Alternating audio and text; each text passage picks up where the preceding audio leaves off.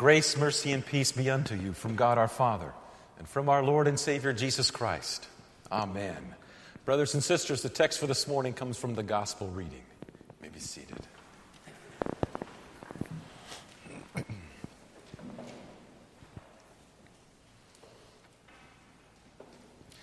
There is an old saying that goes like this: you can't lose what you don't have.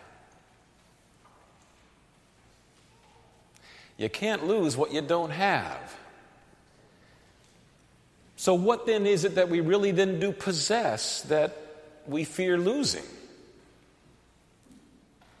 Is it our possessions?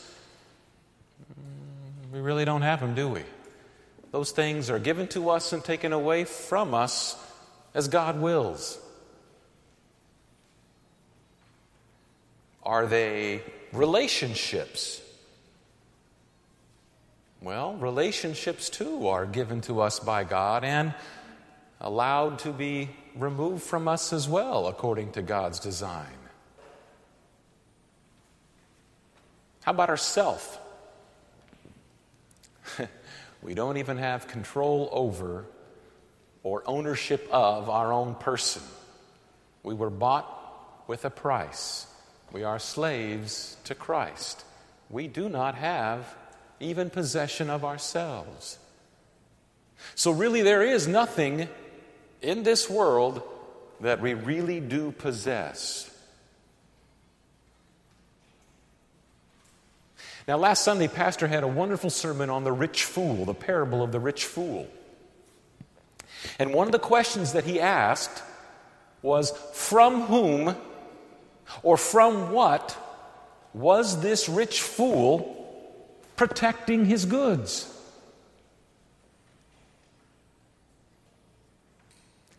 So from whom or from what do you and I attempt to protect or preserve our goods?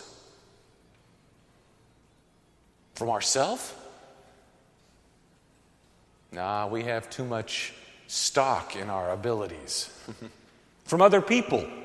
Well, now that could be true, but do we have any control over our goods to protect them from them even?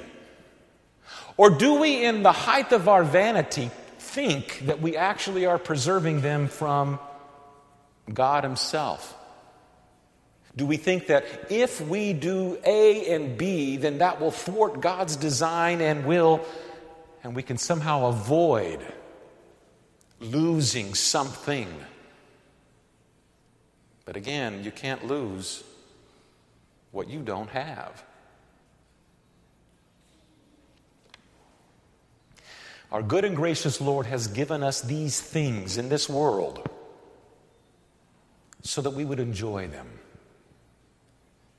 He's given us these gifts as a loving father to His beloved children so that we would use them and enjoy them. He never intended, though, that these possessions or these things that we use would actually have control over us. It was never His intent that these things that we use and enjoy would enslave us to them. And yet, you and I have had revealed to us by our Lord at various times, through various means, that we really are enslaved to the things that we are meant to only use and enjoy and not possess. Our Lord in this morning's text said, life is more than food. And the body's more than just clothing. These anxieties and these worries that well up within us, and there's not one of us here who have not worried or been anxious about the things in this life. Those anxieties and those worries reveal us to be cut from the same bolt of cloth that this entire pagan world is. It shows us to be just like them.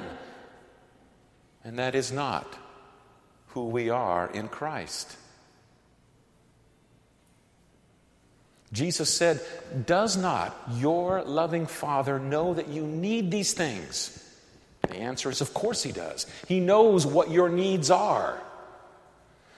Now, let's be honest, too, that His understanding of what we need and our estimation of what we need aren't always congruent, are they?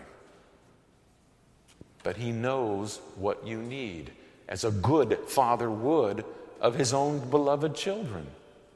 And yet there is this disconnect, this disparity. If we believe that He is our loving Father, and if we believe that He is the one who gives us all things that we need, and yet we worry and are anxious like the rest of the world,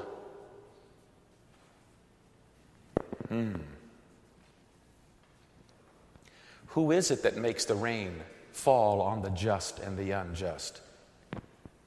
Your loving Father. Who makes the sun shine on the righteous and the unrighteous?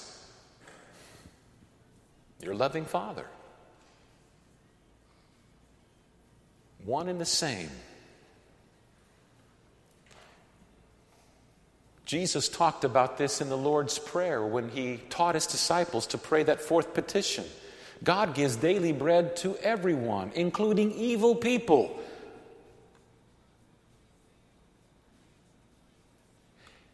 Jesus said very much in this morning's text a promise. It's a promise. Therefore, these things shall be added to you. Don't read that sentence as if there is this cause and effect. If you seek these things, then these things will be added to you. But if you don't seek these things will not be added to you. No. The promise is, these things will be added to you. So you have no need to worry. You and I have no need to be anxious. You and I have a loving Father who is over us and knows what we need. He also promised one other thing. The one thing that surpasses anything in this world. It has pleased Him, Jesus said, to have given you the kingdom. It pleases Him to have given you the kingdom. You are His and He is yours. Because these things shall be added to us, because He has given us this kingdom, we need to repent of our worries.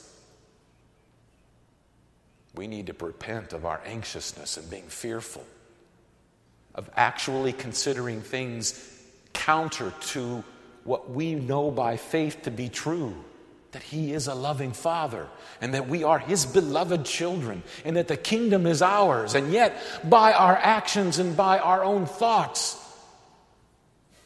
are we condemned because of our anxiousness and fears?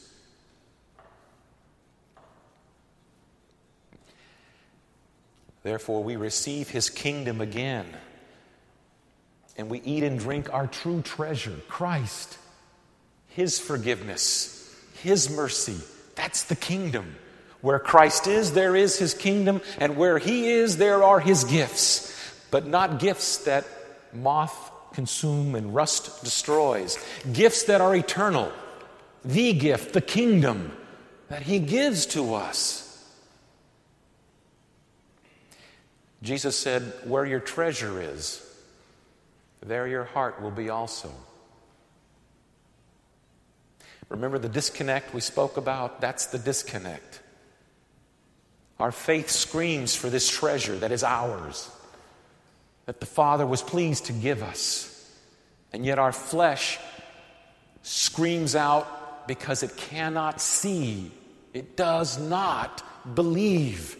It is the very thing that you and I wrestle and cause us the most grief. If it's true that you can't lose what you don't have, and if the question from whom or from what are we trying to protect or preserve these things in this life, then we can see that our flesh allows these things in this world to be a major distraction in our relationship with our beloved Lord.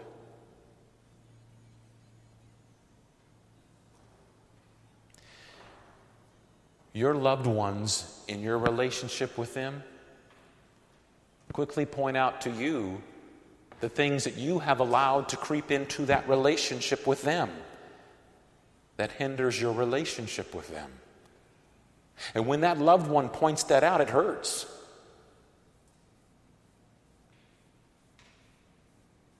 And you have to repent so that restoration can bring joy and forgiveness can overcome all things. The loving Father has made it very clear to you and to me that we have to repent, for we worry and are anxious about so many things. And like Mary showed Martha, and Jesus told Martha, this is the one thing needful. Our Lord is concerned about these distractions that have crept into our life. And they creep in rather innocently because we wish to be good stewards and good caretakers of these things that God has given us. But these things were meant to be used, not conserved. Put into work, not held and protected from what and from whom?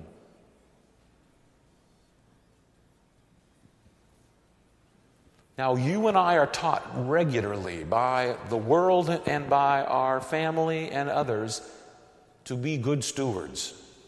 But good stewards does not imply hoarding. Good stewards implies using. There's a difference, isn't there? And that difference is the revelation that our flesh seeks to enslave us to this world. And our flesh seeks to bind us to our possessions. And our flesh ultimately seeks us to be knit together with ourself and go to hell in a handbasket. Whereas the Master says to you, I'm going to come again, don't worry. The Master says to you, I'm the one who is pleased to give you the kingdom. The Master says to you, you are my beloved, and I am yours. You and I are merely transients, living in a transient world. In the same way that you and I can look at some of the panhandlers in our town with some disdain, and rightly so. But in the same way does the world look upon us as Christians who use these gifts for God's glory with the same disdain. Don't you know what you're doing? Don't you know it's a waste? Don't you know they're not going to use it wisely? Don't you know it will be given to someone else? But that's what our flesh says, isn't it? And yet, your life and my life as servants say, it's God's to begin with. It's not mine. It's our Lord's, who has given us the kingdom and said, these things will be added to you. It's not mine. We're patiently awaiting a homecoming. Like the hymn, Heaven is our home. We are patiently awaiting our homecoming. The Master will return. And He'll take us home. And He'll free us finally from these conflicts with which we are continually attacked and bring upon ourselves. But in the midst of this struggle in which you and I find ourselves, in this world, consider His great love for you, to have given you the kingdom and to have given you all that you need to support this body and this life. Make decisions in this world as one who has inherited all things and will be given that upon the Master's return. Don't make decisions out of fears and anxieties.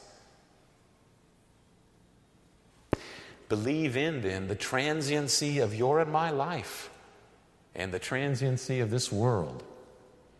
For you and I can't lose what we really don't have. But we have the kingdom. We have a loving Father. We have an inheritance prepared for us from the foundation of the world. That we do have, and that we also believe in. Receive the kingdom again, O brothers and sisters. Receive it, for there your treasure is, and God will continually bring your heart to trust in that treasure more than this world. In the name of the one who has said, this life is more than food, and this body more than clothing, the one who was pleased to give you the kingdom, Jesus himself. Amen.